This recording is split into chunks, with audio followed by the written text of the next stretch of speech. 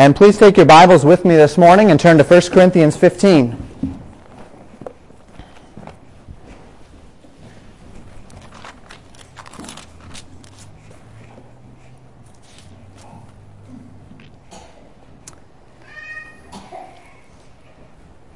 In last week's message, we began speaking particularly about the life that we could have, a life worth living.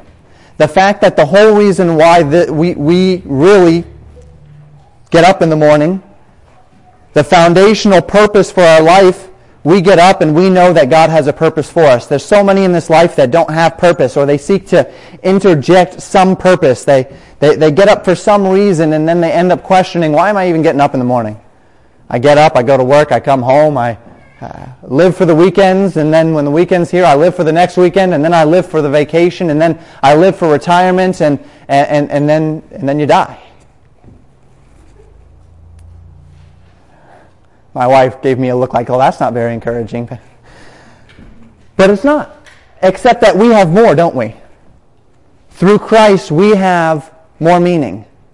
We have something different. We have something deeper. We have something eternal.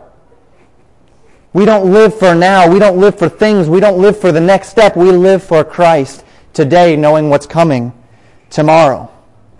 And we're going to build upon that idea this morning.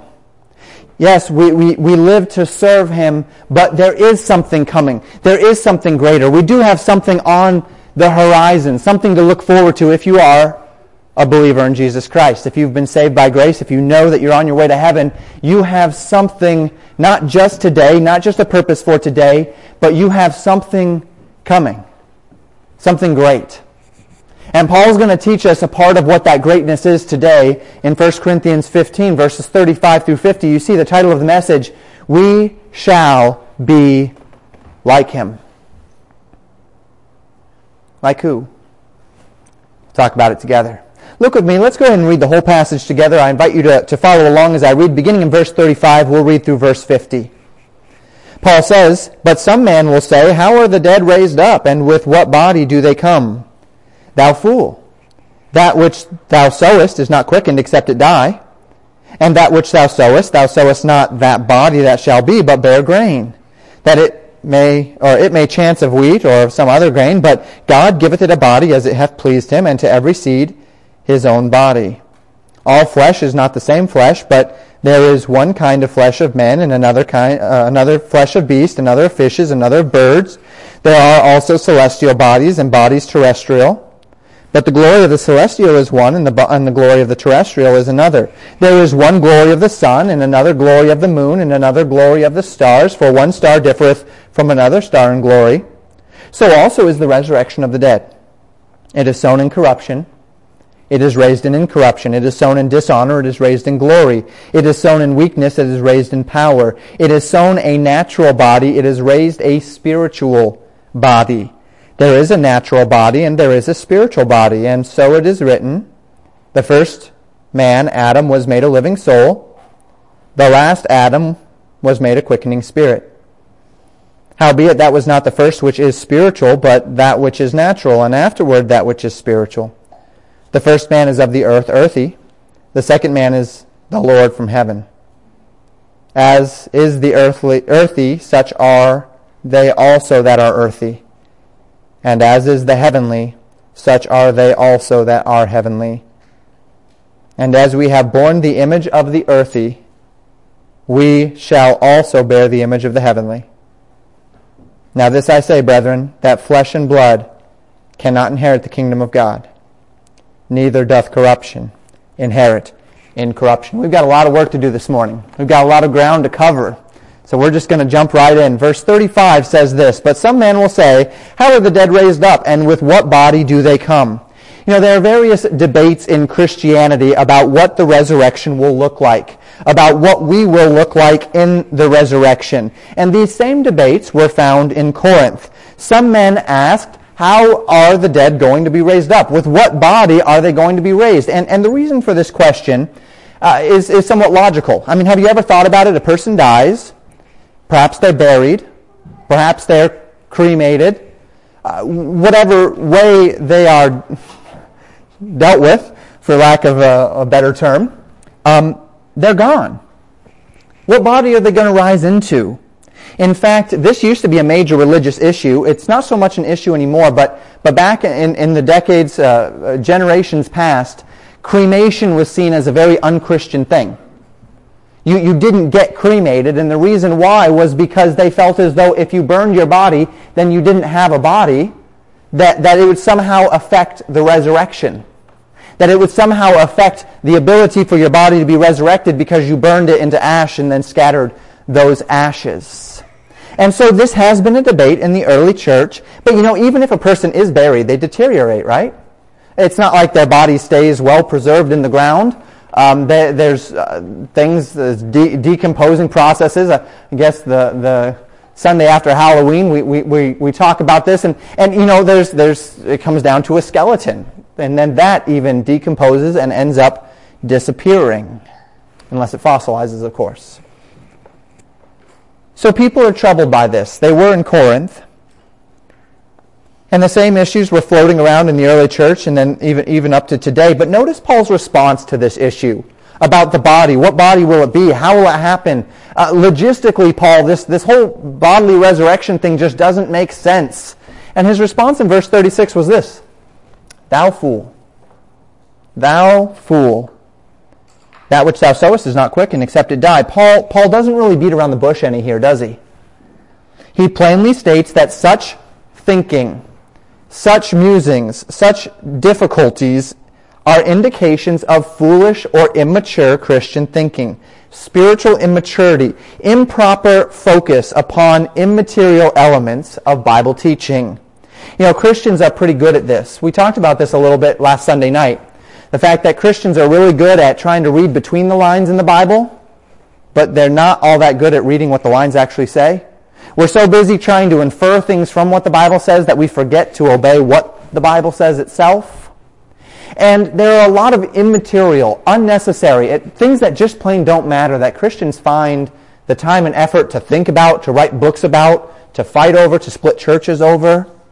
It's foolish to wonder what our resurrected bodies will look like. That's what Paul says. It's foolish for us to try to spend time and effort in our Christian lives debating about whether or not a cremated body can be resurrected. Is it any more of a miracle for a cremated body to be resurrected than for a 1,000-year-old decomposed body to be resurrected? Not really. It's the same God that does these tremendous miracles. It's not really any harder. It's not profitable for us to spend time worrying about these things. Other ways that Christians do this, the old adage, how many angels can dance on the head of a pin? Don't know if that's ever split a church, but it really doesn't matter, does it? It's foolish for us to wonder if God can create a rock that's too heavy for him to lift. Right? Well, God's all-powerful, and yet if God can... Circular reasoning, all those sorts of things, these things are just kind of foolish, are they not? It's foolish for us to wonder if Adam had a belly button. You ever thought about that? Now, you can think about it, by all means. Feel free to think about it, but don't write a book about it. Don't spend hours studying it. Yeah, he wasn't born. He probably never had an umbilical cord, did he? I don't know if he had a belly button. It's kind of silly. This was one I heard in Christian college. All of those pastoral majors sitting around trying to pretend like they're godly. And one guy pipes up, he says, so, in order to be saved, the Bible says you have to confess with your mouth the Lord Jesus. So if you can't speak, can you be saved? See, that's a silly question. That's a silly question, isn't it? We know that salvation is a heart issue. The confession is a visual or audible manifestation of what is in your heart. So to say that a person can't speak, therefore he can't be saved, these are silly things. And it's not necessarily that you're sinful if you're thinking about these things, but what it reflects is that there is an element of spiritual immaturity in the heart of the person that's taking the time and the effort to focus on things that really don't matter. To focus on things that are really immaterial to anything. Let's focus upon what the Scriptures tell us to focus on. Let's keep the major things major and the minor things minor. Again, if you've had these questions, I'm not trying to tell you that you aren't a good Christian or anything of the sort. It's simply Paul saying, these things are not worthy of your time. Let's focus on things that matter, things like loving one another, things like obeying God's commands, things like remaining unspotted from the world. After all, that's what James tells us true religion is. James 1:27, he said, true, pure religion and undefiled before God and the Father is this, to visit the fatherless and widows in their affliction, that's to love one another, and to keep himself unspotted from the world, that's to love God. Love one another, love God. It's the same qualifications we see in 1 John. It's the same qualifications we see Jesus speak of, right? The two great commandments. To love the Lord thy God with all thy heart, thy soul, and thy might, and the second like unto it, to love thy neighbor as thyself. It's the same thing that's reflected in the Ten Commandments. To love God and to love one another. Let's focus on let's major on the majors and minor on the minors. So Paul calls them fools. He says that they're not really studying things that are profitable, fighting over things that are profitable, contending over things that are worthy of their time. Now, likewise, when others start doing this, family, friends, other church folk, when they begin to major on the minors, this isn't the opportunity for you to really rebuke them and yell at them and such. I wouldn't call them a fool. But this is a good teachable moment for you to remind folks that we need to focus on the major things and maybe not so much focus on these minor things. Paul's response to their spiritually immature questions about the nature of the resurrected body will consume much of our time today. Paul did take the time to respond. He used this as a teachable moment, just like you should, when these moments come about. And he begins by giving what we might say is a universal concept. A concept that God shows in creation in order to teach us a little bit of something about the resurrection itself. And he talks first then about a seed here in verse 36. He says, that which sowest, to sow a seed, to plant a seed in the ground, is not quickened except it die. The seed can't sprout until it is first removed from its source of life, until it is first removed from its original source. Jesus taught the same lesson in John 12. You might have a cross-reference in your Bible. If you don't, you probably should put one. John 12, verses 24 and 25, Jesus teaching, he says this, verily, verily, I say unto you, except a corn of wheat fall into the ground and die, it abideth alone. But if it die, it bringeth forth much fruit. He that loveth his life shall lose it. He that hateth his life in this world shall keep it unto life eternal. So Jesus gave an illustration of a corn of wheat, a kernel of wheat, a seed. As wheat grows, its stalks are a lush and a beautiful green. These stalks have life in and of themselves. They have roots. They are soaking in the water. They are soaking in the sun. They're green. They're alive. As the season progresses, those stalks of wheat die. When they die, they turn a golden yellow or a brown. And the tops of the stalks, which had once been very strong and very erect, they begin to stoop to the ground. They get very top-heavy. Each wheat stalk has many grains of wheat upon it, and the top is the heaviest part. Now, once dead and drooping, the grains of wheat begin to fall off the stalk, and they land upon the ground, unless it's harvested, of course, but in the natural way it's done, they fall onto the ground. The stalk is dead. The grain is dead, and yet as those grains are worked into the earth by rain and wind, an amazing thing begins to happen. Each individual grain begins to sprout life, and a whole stalk of grain grows from the one seed. And so one stalk of wheat, having died, drops its grain, may produce many, many more stalks and much more grain. So in its life, the stalk of wheat was sustained, and it was itself alone. That one seed was one grain of wheat. And yet that grain going into the ground not only produces an entire stalk of wheat, but produces far more of itself, a greater reproduction, more life, abundant life, a greater life than what went into the ground comes back out.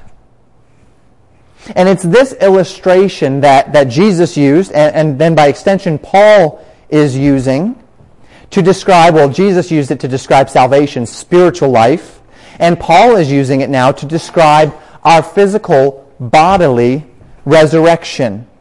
There cannot be a resurrection until there is first a death. Thus, like the death of the seed and its removal from its first source of life, that being the stalk, are essential to a greater and more abundant life in the future, so too with our own death, for we who are in Christ, for we who are saved, it gives way to something far greater, something more abundant. But what does it mean? We keep saying it gives way to something greater, something more. Is there any more insight, Pastor, on what this more is? A little bit. Not a whole lot, but a little bit. Continuing in verse 37, Paul says, "And that which thou sowest not that body that shall be, but bare grain. It may chance of wheat or of some other grain." Paul says in verse 37 that the thing which goes into the ground, or the thing which goes into the fire in cremation, or whatever, however it happens, the body that dies is not the body that will come back. It's different. It's of different character. It's of different stuff. This is important, folks. The body that dies is likened by Paul to bare grain, one little piece of grain.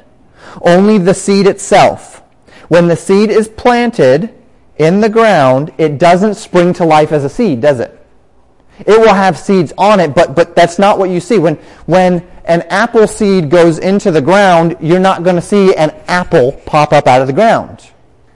A tree is going to grow. That is what will have come from that seed. There's nothing where, there's no plant I'm aware of where the seed that goes into the ground pops up as itself. It just doesn't work that way. It's entirely different in character, in nature. It springs up as the most complete embodiment of what that plant is. If I put a corn kernel into the ground, it springs up with stalks, not just as one kernel, but hundreds. It goes into the ground dead and alone, but it comes back alive and numerous. And this is the idea. Paul says it goes into the ground as a bare, as a lone grain, but it comes out as something different. We will be resurrected into something different. Look at verse 38. "But God giveth it a body as it hath pleased him, and to every seed his own body. According to God's good will and God's good pleasure, each seed is given a different body according to its nature."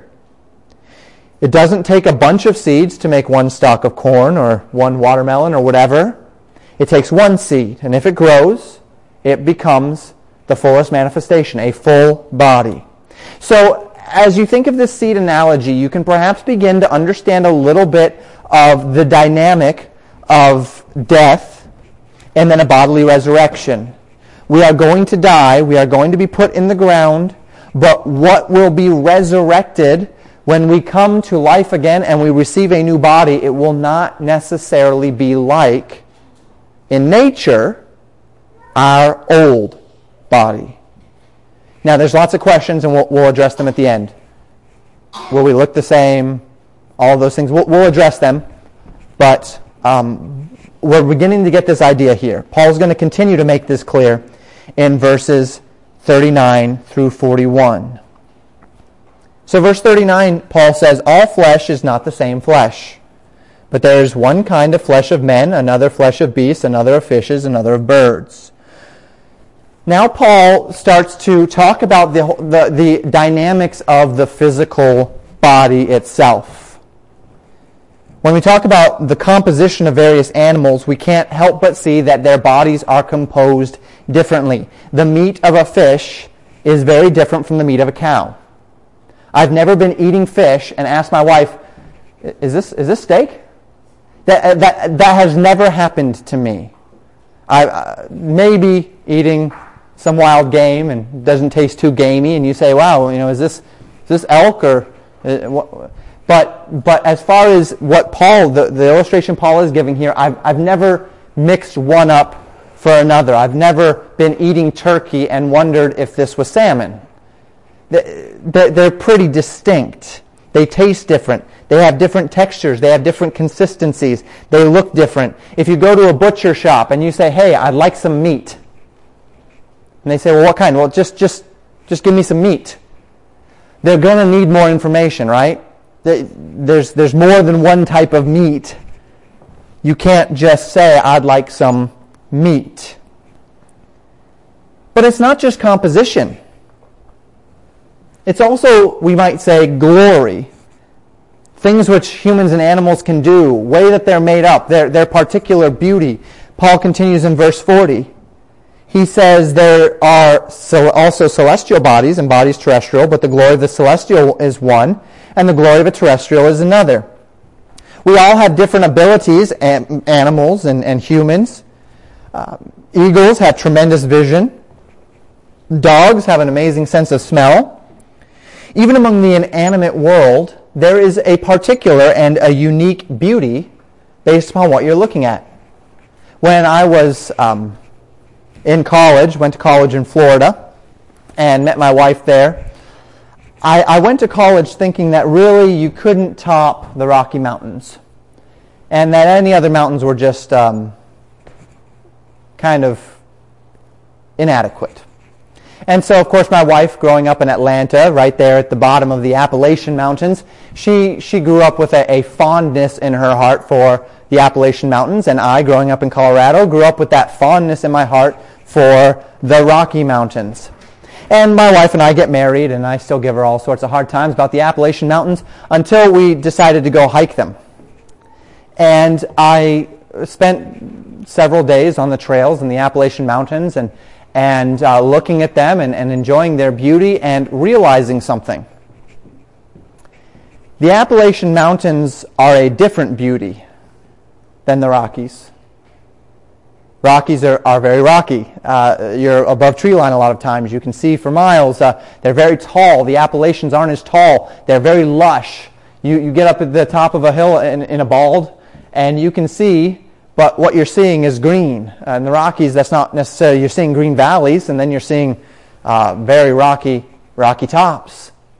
And it's not that the Appalachians were ugly where the Rockies were beautiful. It's that they each had their own beauty, their own glory, right? A very different glory. A very different set of features that commend them. Some people like cornfields. I don't understand it, but they do. They'll be driving through Iowa and Nebraska, and that will be it. That's what they love. It has a beauty to them. It has a beauty of its own, I agree. But I prefer other beauty. Some people love the rolling hills of Kentucky. That's beauty to them, is those green rolling hills, pastures. I remember I'd drive home from Pensacola to Colorado every year, and you hit that Arkansas-Texas line, and it's like all of a sudden you go from trees to deserts. And I felt like I could finally breathe. There were always trees on either side. I always felt constricted, and you get out to the west, and it's like, and it was beautiful to me. It was beautiful. Everyone else is like, look, there's nothing out here. This is ugly. This is boring. And I'd say it's beautiful. And so there's a beauty. The Oregon coast has that lush green beauty. Rolling hills of Kentucky, white sand beaches in Pensacola, Rocky Mountains, Appalachian Mountains, the beautiful trees that we have around here, especially in the fall. Hard to beat the tremendous colors that we get around here in the fall. And that's what Paul's saying. There's a beauty to our bodies, is there not? And some of us are more beautiful than others, but there's a beauty. There's a beauty to how we're composed. Our eyes. Have you ever considered how incredibly intricate the eye is? How many things must be working right for our eyes to work right? It's incredible. Our hearing, the vibrating of bones inside the inner ear that somehow allows us to distinguish sounds and to communicate with one another. The fact that my hands are moving right now simply because some electrical impulses in my brains are telling it to. And we begin to really appreciate this when it starts to shut down, right? The thicker our glasses get, the need for hearing aids, the need to perhaps have a cane or a walker because the back or the legs aren't doing what or the knees aren't doing what they're supposed to do. And as we start to lose these privileges, we start to realize exactly how incredibly our bodies are made. And it is a glorious thing. And what Paul is trying to say is that the glory of the resurrected body will not be the same as the glory of the mortal body. We should not be comparing them as if they're apples to apples here. We can't look at us today and say, wow, what a glorious thing it will be to have a resurrected body, because it's going to be different. It's going to be glorious, but it's going to be a different glory. Verse 41, he says, there is one glory of the sun, and another glory of the moon, and another glory of the stars, for one star differeth from another star in glory. The moon has a glory of its own. It reflects light. The sun is warm, and it has a glory. The moon can't say that, can it? The moon it doesn't give us a lot of heat. The sun does. And yet they both have a glory of their own. The stars have a beauty of their own. And so Paul is saying animals with different types of meat, different strengths, different skills, land, celestial bodies, they all have a glory of their own. Verse 42, so also is the resurrection of the dead. It's sown in corruption, it's raised in incorruption. Here it is. This is where he links it. There will be an entirely different, entirely distinct glory between your current body and your resurrected body. It won't just be your current body corrupted, destructible, raised back to life. That's what happened when Elijah raised the widow's son. That's what happened when Jesus rose Lazarus. Corrupted bodies came back to life, and they were still corruptible, and they died again. They eventually wore out. That won't be what we're talking about. When we experience this resurrection, the resurrection of the dead at the end of the age, for we who have accepted Christ as our Savior, we will be changed from a body of corruption to a body of immortality and incorruptibility. If I may put it this way, we go from fish to steak. We go from moon to sun. The glory of our body will not just be enhanced, it will be completely transformed to something new. First time I studied this, my wife and I were courting. And I was learning about the amazing doctrine of the resurrection in detail through 1 Corinthians 5. And I, of course, was a computer science major in college, one of my majors. And so I think in tech ideas. And I explained it this way. I said, it's not just going to be popping open the case on your computer and adding new components. It's not just going to be an upgrade. It's going to be putting that computer to rest and buying a whole new one. Everything's new, entirely different. It will be a completely new, different glory, our resurrected bodies. Verse 43, Paul continues to describe this. He says, it is sown in dishonor, it is raised in glory. It is sown in weakness, it is raised in power. Isn't that exciting? You won't just receive a healthy current body, as we would think of it. It's not just that the pain will be gone or that your memory will be better. There will be a transformation, a glory, a strength, an ability that we cannot understand, that we cannot fathom. We don't know what these bodies will be capable of. But I can guarantee you this, it won't just be everything you were capable of at 16. Or 18 or 20. It won't just be you getting to live like you're perpetually young. It'll be something entirely different. It'll be something better. It'll be a glory that you can't comprehend. We often look at young people and say, man, if I could be young again. Oh, if I could have their knees. If I could have their back. If I could have their strength. If I could have their vitality. If I could have their energy, right? My girls are non-stop. Boy, if I could have their energy. But it's not just the resurrection. Our resurrected bodies are not just going to be our bodies at their best. It's going to be something new, something different. Verse 44, it's sown a natural body, it's raised a spiritual body. Then Paul says there is a natural body and there is a spiritual body.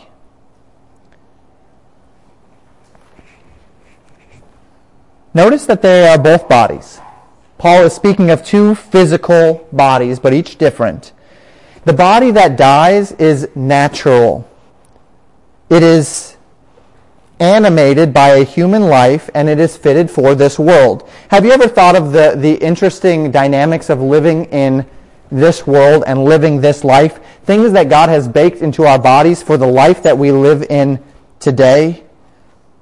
The body with a heart that beats, with lungs that breathe, capable of taking our air and parsing the oxygen, and then using that oxygen to strengthen our body, and then allowing carbon monoxide to be the expulsion, which of course is used by the plants and the trees in order to do their processes.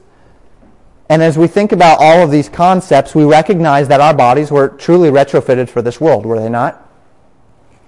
Our life is certainly superior to that of just base animals, but there is still a bestial quality to our bodies. Our bodies are fitted to survive. Our bodies get hungry to tell us that we need food, because if we don't eat food, then we will die. This life demands food, so we will get hungry because we need food. We get tired, because if we don't get rest, then our bodies can't function. So our eyelids get heavy, or we never wake up, right, Danielle? So that, a little inside joke there. But I won't cut it out of the sermon online, I promise. So our eyelids get heavy, our minds shut down a little bit to tell us that we need to sleep. Because in this life, our bodies need rest. Our bodies also face fear. And fear is a natural means by which we are protected, is it not? We fear certain animals, we fear certain heights, we fear certain things as the means by which for our body to tell us, this is probably not good for your well-being. This is probably not something that is going to help you live a long and prosperous life. Fight or flight reflexes. We find contentment as we fulfill these needs. We find contentment as we eat, right? Right after Thanksgiving, if you haven't overstuffed yourself and you feel awful, you feel pretty good. You are content. You have filled your belly and you feel really good. We get tired, we rest, we wake up, we feel good if we got a good night's rest. But these are base pleasures. These are so meager compared to the glory and the fulfillment of what is to come. What if in the life to come we don't need food? What if we don't actually need oxygen? Will we have a heart? Will it be beating? Will we need lungs? Will we need to eat? The Bible hasn't told us. Paul didn't know. John didn't know. We don't know. So the glory of our resurrected body might be different in that it might not need certain things anymore. It might need other things. It might be capable of things that you and I could not even imagine. Did not Jesus in his resurrected body, his physical resurrected body, appear in the upper room? Through a locked door? What does that mean for us? I don't know. Does it mean something for us? I don't know. But what Paul is trying to say here is that the glory will be different. The spiritual body, see, the natural body needs all of these things, retrofitted for us to live on this earth. The spiritual body, on the contrary, that we will one day receive is beyond our comprehension. It will still be flesh, might be different than our flesh though. It won't be fitted for this world. It will be fitted for the heavenly world to come, for the new Jerusalem, for the new heaven, for the new earth. It will be fitted for a world without pain, without fear, without hunger. It will be fitted for that which God is creating. 1 John 3:2, John tells us this, Beloved, now are we the sons of God, and it doth not yet appear what we shall be, but we know that when he shall appear, we shall be like him. For we shall see him as he is. I highlighted the phrase we're looking at here. John says it has not yet been told what we'll be. It has not yet been told what we'll look like, or what we'll be able to do, or what we'll need, or what we won't. But what we do know is it won't be anything like our bodies today. Verse 45, and so it is written, the first man, Adam, was made a living soul. The last Adam was made a quickening spirit. What is written is only the first part of the phrase. It's from Genesis 2:7. And the Lord God formed man out of the dust of the ground and breathed into his nostrils the breath of life, and man became a living soul. This is the part that Paul is quoting. Only the first half of the verse is a quote. The first man, Adam, was made a living soul. That is what was written. That is Genesis 2:7, the very end. The second half of this verse is Paul filling in the gaps. The first one was made a living soul, living a part of this earth, fitted for this earth, with a body for this earth, ready for this earth. The last Adam was made a quickening spirit. That's Jesus Christ. Jesus Christ was made a quickening spirit. When? Well, not when he was born the first time. That's when he was the living soul. When he was born, as you might say, the second time. When he was resurrected. When he was begotten of the Father. Acts 13:31 tells us he was begotten of the Father at his resurrection, right? So when he was begotten of the Father, he was made a quickening spirit. He was given a spiritual body. Jesus Christ was given a body fitted for the world to come, and it's what we have to look forward to as well. Verse 47, so the first man is of the earth, and therefore, because he is meant to live on this earth, the characteristics of his body are earthy. They're earthly characteristics. The second man is the Lord from heaven. He's from heaven, and it will be fitted for heaven. I bring you back to Genesis 2:7, and I highlight not the end of the verse this time, but the beginning. The Lord God formed man of the dust of the ground. We know that man was formed out of the same elements that we see in this world. If you were to throw man in a fire, what would come out is a bunch of ash. We're primarily carbon. That's what all living things are, and we're a part of that as well. This is a basic building block of this earth, of this creation, of this universe. This is how God chose to make it. But the new heavens and the new earth are not constrained to God's design for this heaven and this earth, is it? We don't know what God will use. We don't know how it will look. And we don't know what our bodies will be like. God formed this body out of the same materials contained in the world. But the second man will not be of this earth. We won't be anymore simply ashes and dust. We won't anymore simply have feet of clay. Pastor, what does this mean? I don't know. You don't know. No one knows. We don't yet know what we shall be. It's kind of fun to think about, though. Verse 48. As is the earthy, such are they also that are earthy. And as is the heavenly, such are they also that are heavenly. We are of the earth because we are from the earth. The moment you were saved, you were made into a new creation, which is of heaven. So if you're a born-again believer in this room, your spirit is heavenly, though your body is still earthly. You are in an earthly temple. You still have the fears. You still have the hungers. You still have the needs. You still have a sin nature because you are in this body, but you also have a spiritual nature. Scriptures tell us, if any man be in Christ, he's a new creature. Old things are passed away. All things are become new. So you have received a portion of this already, not in the physical, but in the spiritual. And the body that we will receive one day, the spiritual but physical body, will conform itself to the needs of an existence that is spiritual. You are currently a heavenly creature in an earthly body, we might say, eagerly awaiting the day when your heavenly spirit can be placed into a body that was made to properly house it. It's kind of a fun thought, isn't it? You think of all of the joys and the blessings that it is to be a believer, to live out in this body, the joys of serving the Lord, and one day you are going to have a body that was actually made for your renewed spirit. You're going to have a body that is actually designed for the new creation that you have been made in Christ. going to be a good day. Certainly not something to dread. Definitely something to look forward to. So Paul says, and as we have borne the image of the earthy, we shall also bear the image of the heavenly. Someday we will be like him. And that brings us back to 1 John 3:2. We looked at an earlier phrase. Now let's look at that last phrase. Beloved, now are we the sons of God, and it doth not yet appear what we shall be. But we know that when he shall appear, what does he say? We shall be like him. For we shall see him as he is. When Christ returns, we will be resurrected. And we don't know what that's going to mean, but we know that we'll be like him. We know that we will bear the image of the heavenly in the same way that for the last X number of years of our lives, we've borne the image of the earthy. And just as Jesus has a heavenly body, so too shall we.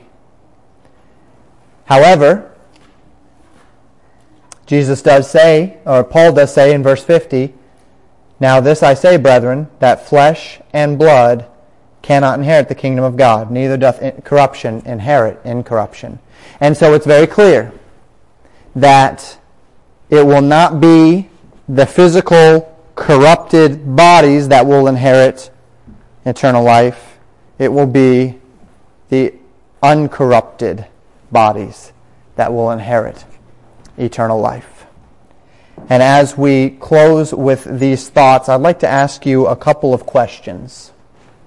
They're questions we've asked several times over the course of these weeks, but it's an important question nonetheless. Do you have that heavenly nature? Have you accepted Jesus Christ as your Savior? Have you placed your faith and trust in the finished work of Jesus Christ to save you from your sins and thus been redeemed? The Bible says it's a matter of belief.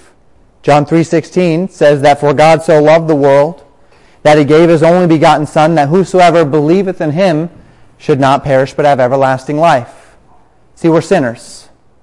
We're in a corrupt body, but we are corrupt from the inside out. We are rebellious against God. Even our memory verse this morning, Isaiah 64:6. For we are all as an unclean thing, and all our righteousnesses are as filthy rags, and we all do fade as a leaf, and our iniquities, like the wind, have carried us away. We have all been drawn away by our own sin nature. We talked about that more last week. And so Jesus Christ was sent to be the second Adam, the last Adam, to undo in himself what was done in the first Adam. To do for us what we could not do ourselves, which is to make us righteous before God by saving us from our sins. Now, if you have never accepted Christ as your Savior on the authority of God's Word, the Bible says there will be a second resurrection of the dead for you as well. But it will be resurrected unto the great white throne of judgment, where you will hear the words guilty and then cast into the lake of fire for eternity.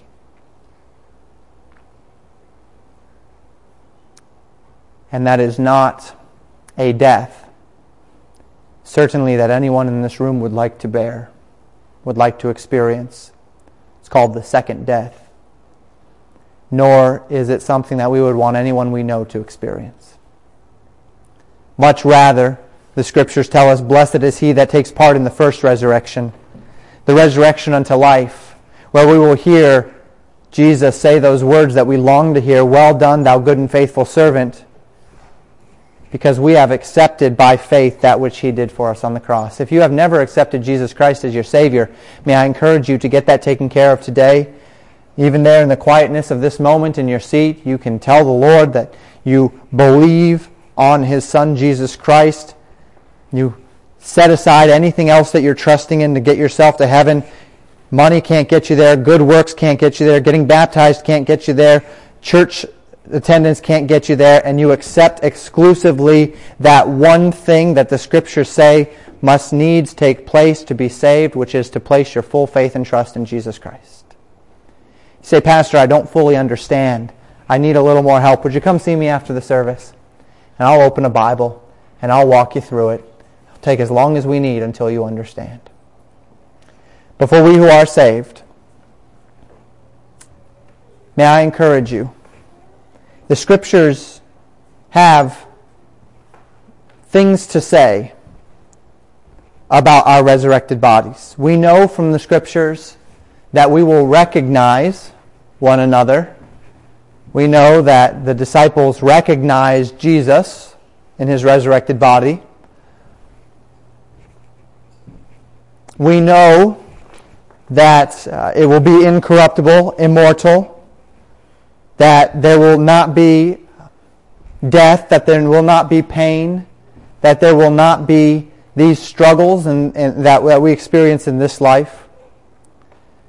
We're fine to think on those things, but may I encourage you with that which Paul encouraged the church, which is that we don't spend so much time wondering about what will be one day, that we forget what we need to be today. That we don't spend so much time thinking and studying and wondering about all that God has in store for us that we lose sight of the expectations to obey God and to love one another in and amongst ourselves today. And I'll leave you with that this morning, that by God's grace we would be a church that knows sound doctrine and understands what is coming, recognizing our motivation for what we do today is recognizing all of the joys that follow, and yet seeking first the kingdom of God today, knowing that we have work to do until the day that God calls us home. Let's pray together.